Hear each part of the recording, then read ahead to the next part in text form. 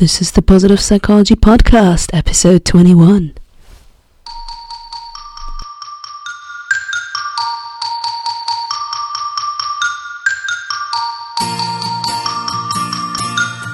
Welcome to the Positive Psychology Podcast, bringing your earbuds the science of the good life. And now, your host, Kristen Trumpy. Hello and welcome, and thanks for joining me today.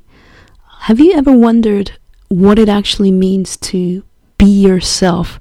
I'm sure you've heard this advice quite a lot. People always say, like, follow your dreams, be yourself, and sometimes that sounds so easy, but what do we actually do so that we can truly be ourselves?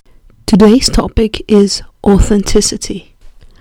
Unfortunately, in the middle of the interview, Skype went down, so we had to resume, and I had to call her using the phone. So you will notice how the quality of the audio changes about midway. Sorry for that, but apart from that, let's get right into it. Alright, so with me today is Dr. Maria Sirois. She's a trained clinical psychologist who has over 20 years of experience in well-being and positive psychology.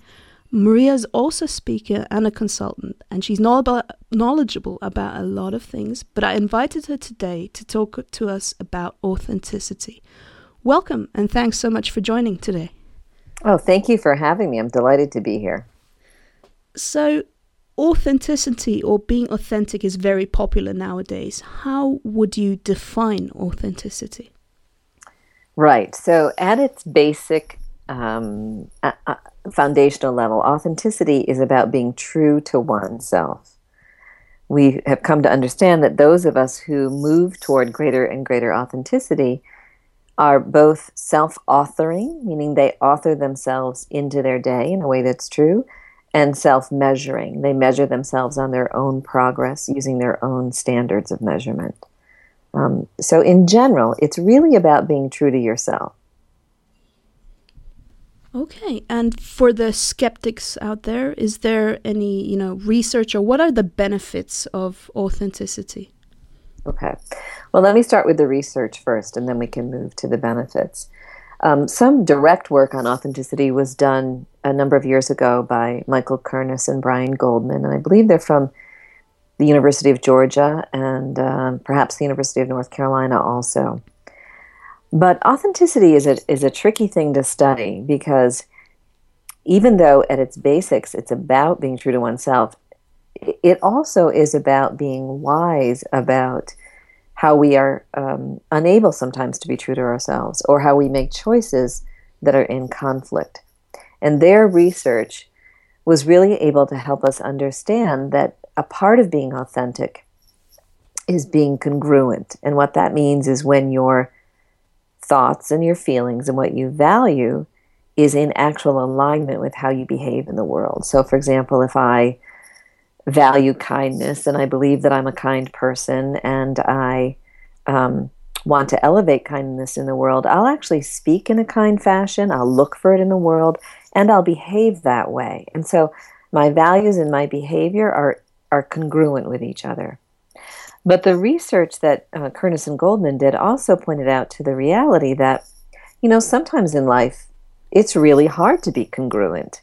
You'll find yourself in a job situation where your supervisor, your employer, is not the nicest person or the most trustworthy person in the world.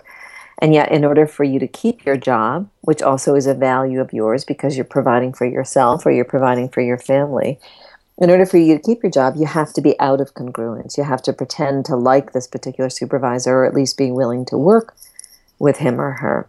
So authenticity is about being true to oneself, but it's also about being true to oneself with awareness, with mindful awareness of what is being asked of us and how we choose to be in our day, or not, as closely aligned to our values as possible. So that's one body of research. Another body of research has emerged more recently through the work of Brené Brown.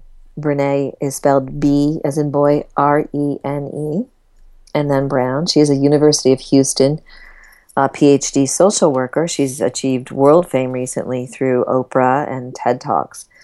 Now, her work is predominantly in the field of shame and a sense of worthlessness, and the opposite of that, which is a sense of worth and lack of shame. And what she has uncovered is that those of us who feel worthy and experience relatively little shame in life are also those of us who have a greater and greater understanding for how to be authentic in our lives.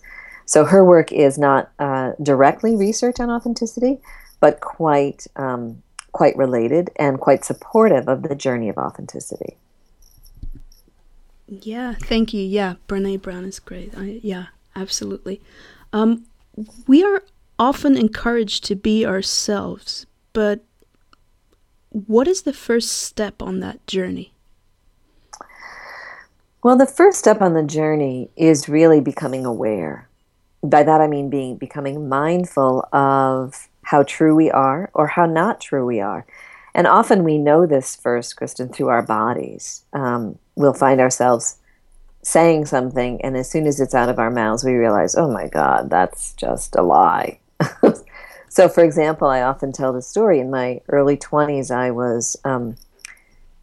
had fallen in love with someone, and we were dating, and out of the blue one day, he asked me to marry him. And everything in my body, my heart, my stomach, my gut, everything in my body froze and was saying no. And out of my mouth came a yes. And it was a mistake. We really should have just lived together. There was no real need for us to marry. And that moment of watching myself say yes, which was absolutely not true for me at the time, was excruciatingly painful. And that moment actually began a journey of me into therapy, where I learned to become more and more mindful about when I was speaking authentically and when I wasn't, when I was behaving in true alignment to my values and when I wasn't. So that's really the very first step. And often in the courses I teach, that'll be the first practice that I'll teach is building a kind of mindfulness. And that can be done through meditation or mindful journaling or prayer or any of the movement meditation practices like yoga, qigong, tai chi. They will all bring us to a place where we become better and better at seeing ourselves behave as we actually behave. I wonder, when I hear this, it makes a lot of sense, and I can completely relate to what you're saying. I wonder about people who find it difficult, who are that, how shall I put this? They're so kind of in the flow is not the right word. Maybe like in a like really huge river of activity of everything that's going on, like chaotically. They don't have they've maybe lost touch with themselves, and I would imagine that those are not the people who maybe pray a lot or do journaling. Or am I wrong here, or do you know what I mean? Yeah, so if you have lost touch with yourself, it's probably for a couple of different reasons. One might be that you are so over busy, overworked, overplanned, over organized, over whatever, that you simply you've created a life, or you've colluded with life in such a way that you simply don't take any time for solitude, for quiet. The other way in which we become lost to ourselves is through great tragedy, through great pain or suffering. And in the aftershock of loss, we often are unable to think clearly, and quiet can even be excruciatingly painful if we are in a lot of pain. So those are two main pathways to a sense of lostness, and what is required in both pathways, the recovery from loss and the recovery from a life in which you feel like you're just being, pushed about from one event to the next, is to figure out, even if it's just 1 minute a day, 1 minute of solitude, 1 minute when you can begin to connect to your body, connect to your heart, and begin to hear your own voice inside your head. The voices that we want to hear are the voices that say, this is what I need, this is what I want, this is who I am. And often those voices are quiet in comparison to the voices that are in our head that say something like, you should, you have to, you must, we demand. And so the benefit of you had asked an earlier question about benefit. One of the great benefits of mindfulness is not only that we begin to hear our own true voices, we also, as we are doing so, soften the impact of those voices that truly are not ours. Wow, yep, absolutely. So you just held a workshop a couple of days ago, which was called The Courage of the Authentic Life. Can you tell us more about that? So, whenever we begin to study authenticity or begin to be in conversation about authenticity, one of the things that arises immediately is an awareness that we all want to be able to say that we are authentic or moving toward greater authenticity, and we're all terrified. And it's that other side of the "and" that I need to address, or we all need to address, which is, what are the barriers? What gets in the way? And some of the barriers are other people's expectations, not having ever had authenticity really modeled for us, so not really knowing how to get more there, for example. Other barriers are fear, fear of being a failure, fear of being true to ourselves and being rejected, fear of the ones we love not loving us if we become really who we are. So the journey of authenticity is inherently a journey of bravery, because the risks are fairly high. And it is absolutely true that if you become more true to who you are, you probably will impact your relationships, and possibly some of those relationships won't survive. Now, there's another side to that coin, which I hope we get to in a minute. So that fear and that reality makes it hard. And so we need to inculcate a greater sense of bravery and courage. And like with authenticity, the way to do that, we sort of learn courage by being brave, and we learn truthfulness by being more true. And the way to do that in a way that's palatable is to practice 3% more courage on a daily basis, or 2% more authenticity. In other words, the next time I'm in the grocery store and someone says, how are you doing? Can I actually answer honestly? Do I have to say I'm fine all the time? Or can I really take 2 minutes, speak a deeper level of truth, and then go on and buy my cereal? That would be an example of 3% courageous conversation, which will bolster both courage and authenticity. Does that make sense, where courage comes into the conversation? Absolutely. Yeah. I wonder personally, I think in the workshops you held, you probably must have had people maybe talking about, you just said relationships change and the risks of this bravery. Could you think of a personal story or anything of how you kind of deal with that? Or, Yeah, sure.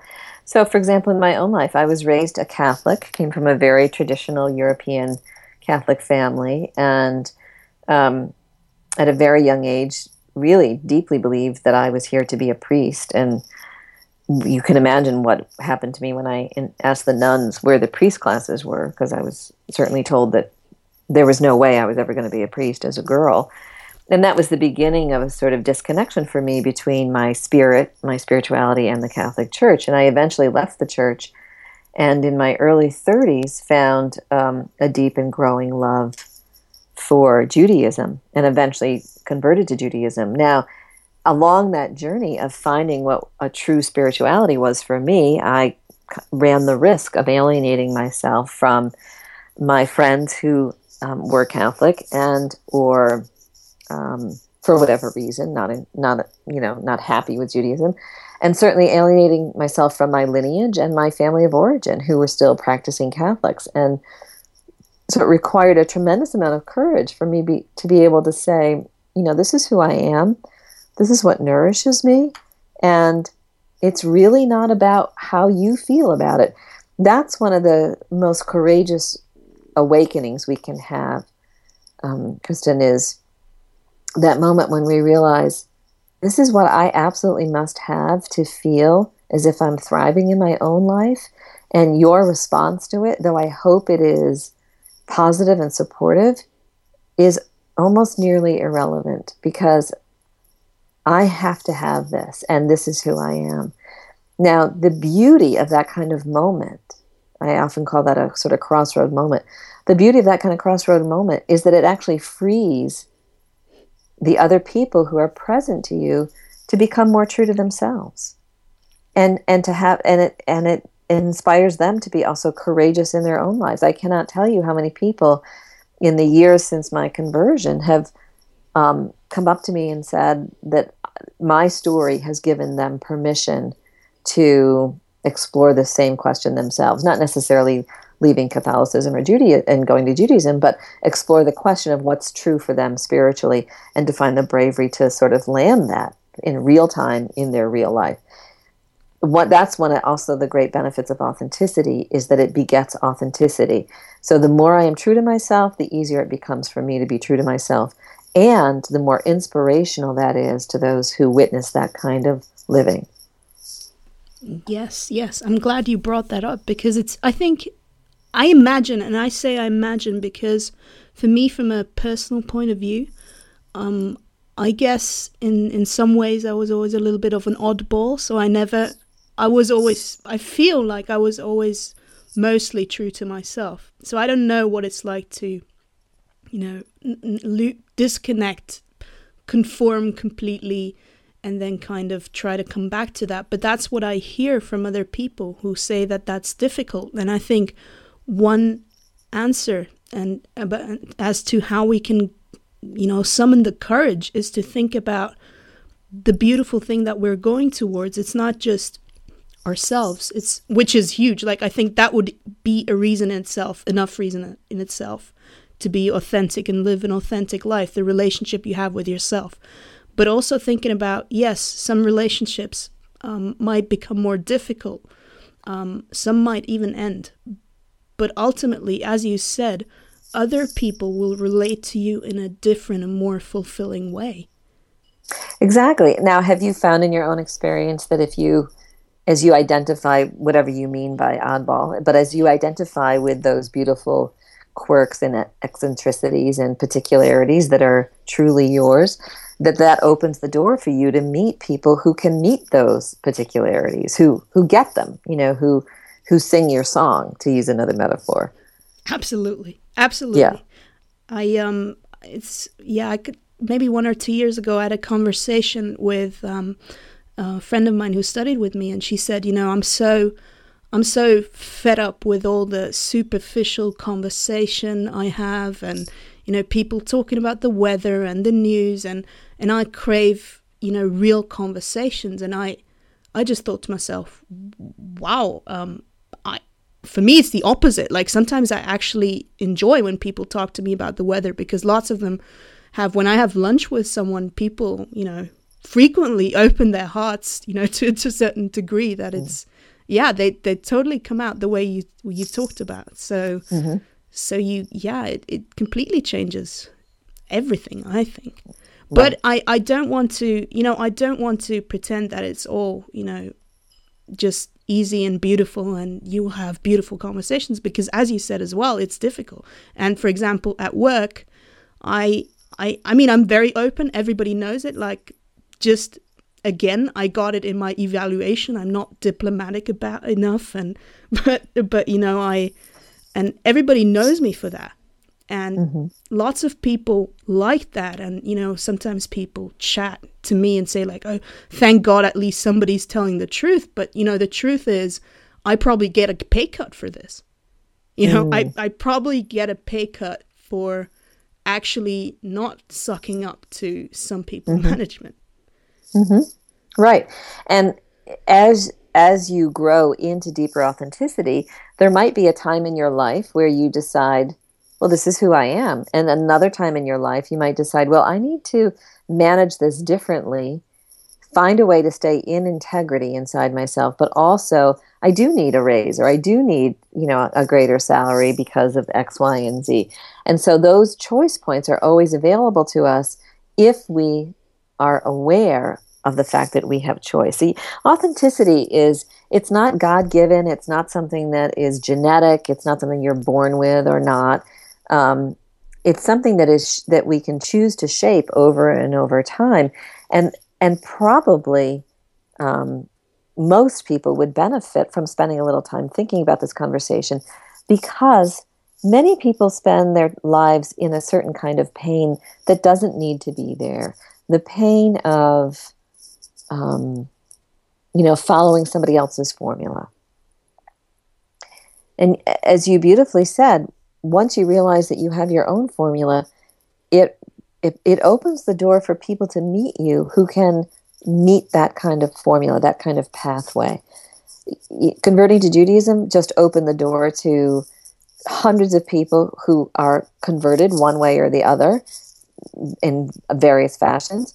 It opened the door to people who are exploring the question. It opened the door to people who were Jewish. It opened the door to people who were living as Catholics but not necessarily happy with Catholicism and just wanted to explore what options there were. So we forget that there are benefits that far outweigh the costs, and one of those benefits is that as we become more authentic, we become closer and closer aligned with the people who really are our tribe, our people. Yes, and the other thing is, it sounds so. It might sound banal, like it opened the door to some people who converted. It opened the door to some people who were unhappy with Catholicism. But something that I realized in my own life is that sometimes people don't have anybody else to talk to. And actually, if you are authentic and they relate to you in some way, either through you're their family or you share their religion or whatever it is, but you're different in other ways and you dare to be different, you can really kind of relieve quite a lot of suffering. And I'm surprised at this. Do you know what I mean? Like how people can I know that there's some people who can only talk to me about certain things in the entire world. Mm-hmm. And it's a responsibility. It's not just I become authentic for myself. It's something that we do that I mean I didn't have any higher intentions or anything. I was more surprised by it, like how pleading some people are, like or how relieved they are. Do you know what I mean? Yeah, well, you're pointing to something that's really, really, really important. And this is where, that's why I started at the beginning and saying the basic definition of authenticity is to be true to oneself. And that's true. But there's a deeper layer here, which points to both the freedom of authenticity and the responsibility of it. So now what I'm going to say is personal opinion, and it's in alignment with what you are speaking about, which is the following. That this journey in this lifetime is never just about us. It is always about us and us in relationship to the larger world. So, for example, it may be true for me that I have a very quick, sharp, sarcastic sense of humor, which is true.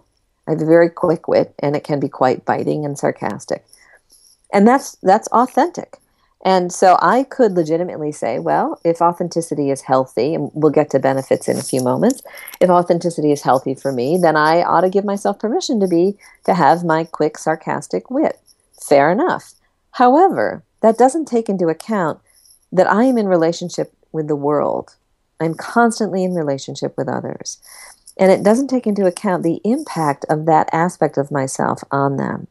So the highest form of authenticity is when we hold ourselves accountable for being true to ourselves, but do so with awareness of and in relationship to what we are bringing to the larger world. Sometimes people can be confused that being more authentic gives them permission to be who they are in whatever way they feel like being on any one day.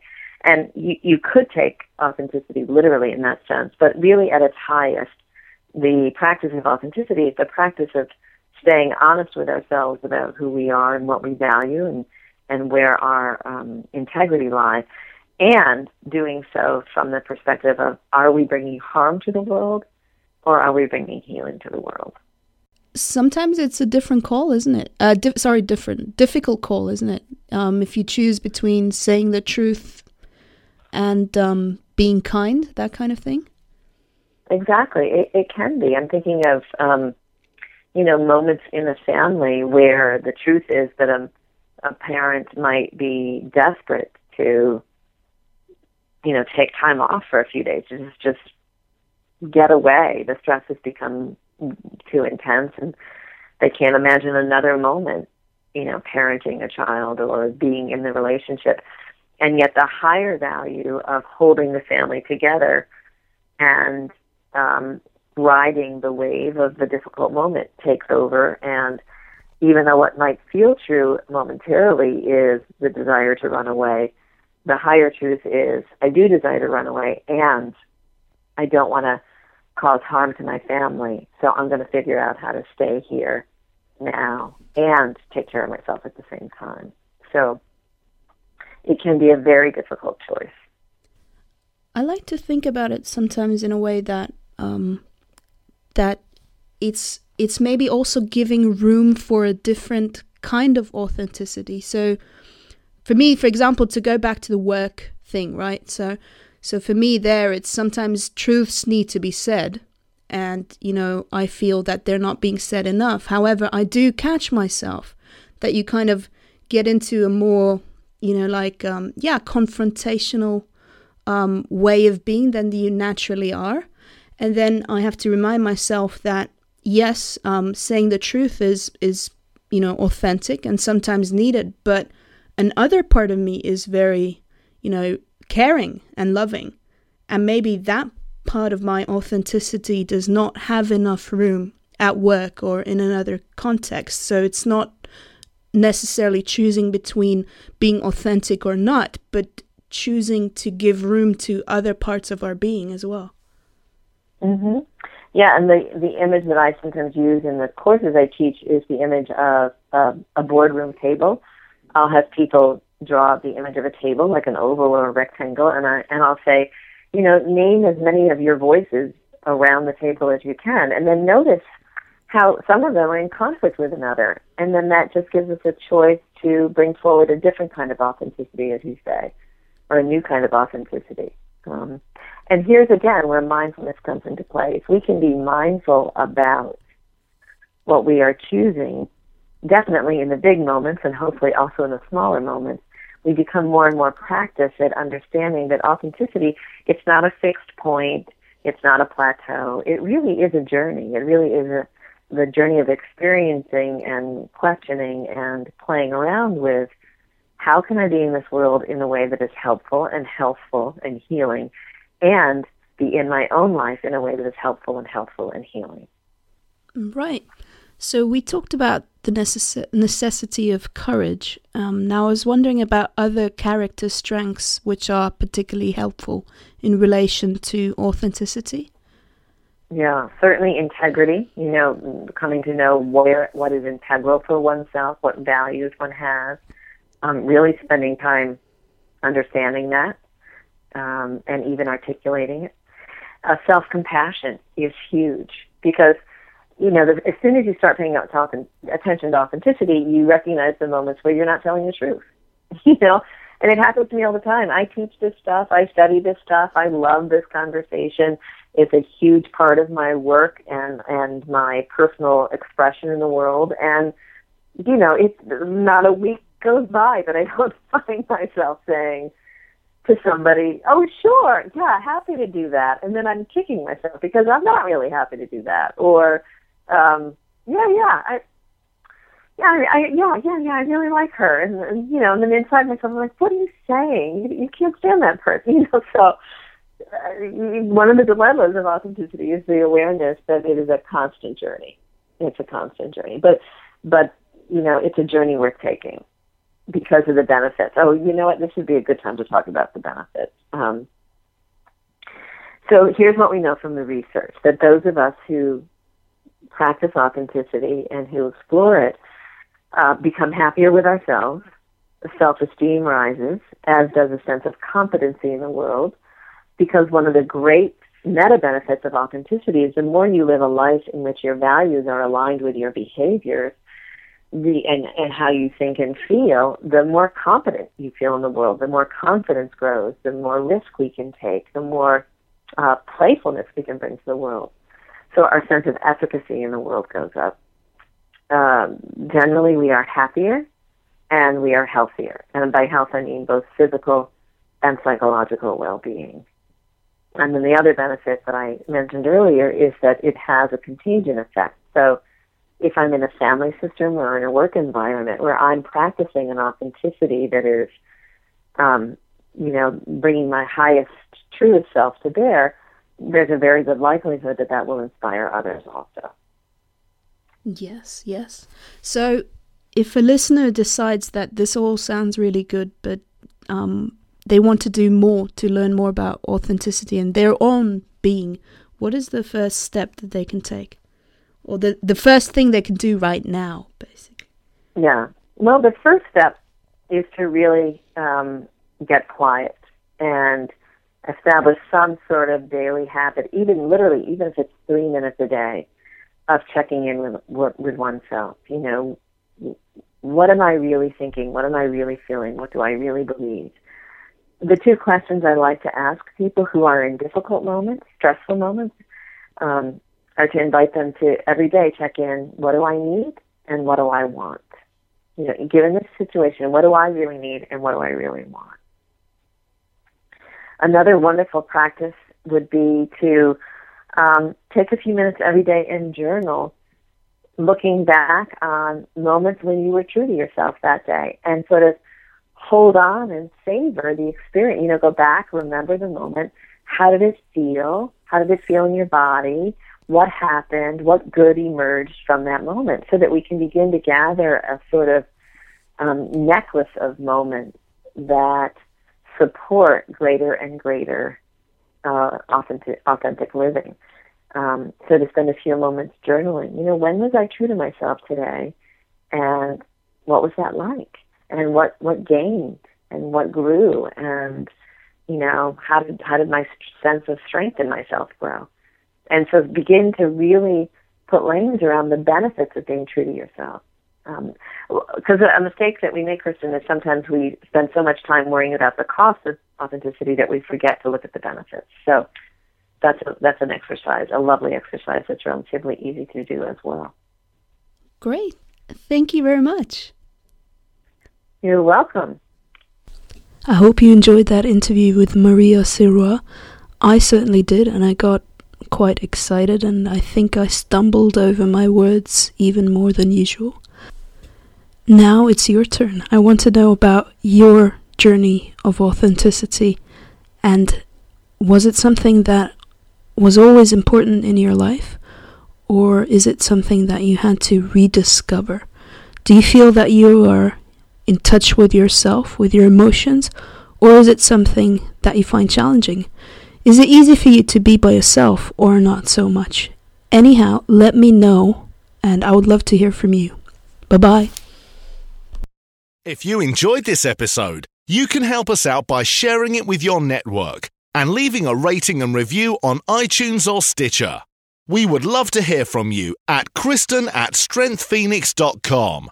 For show notes and more, head over to www.strengthsphoenix.com.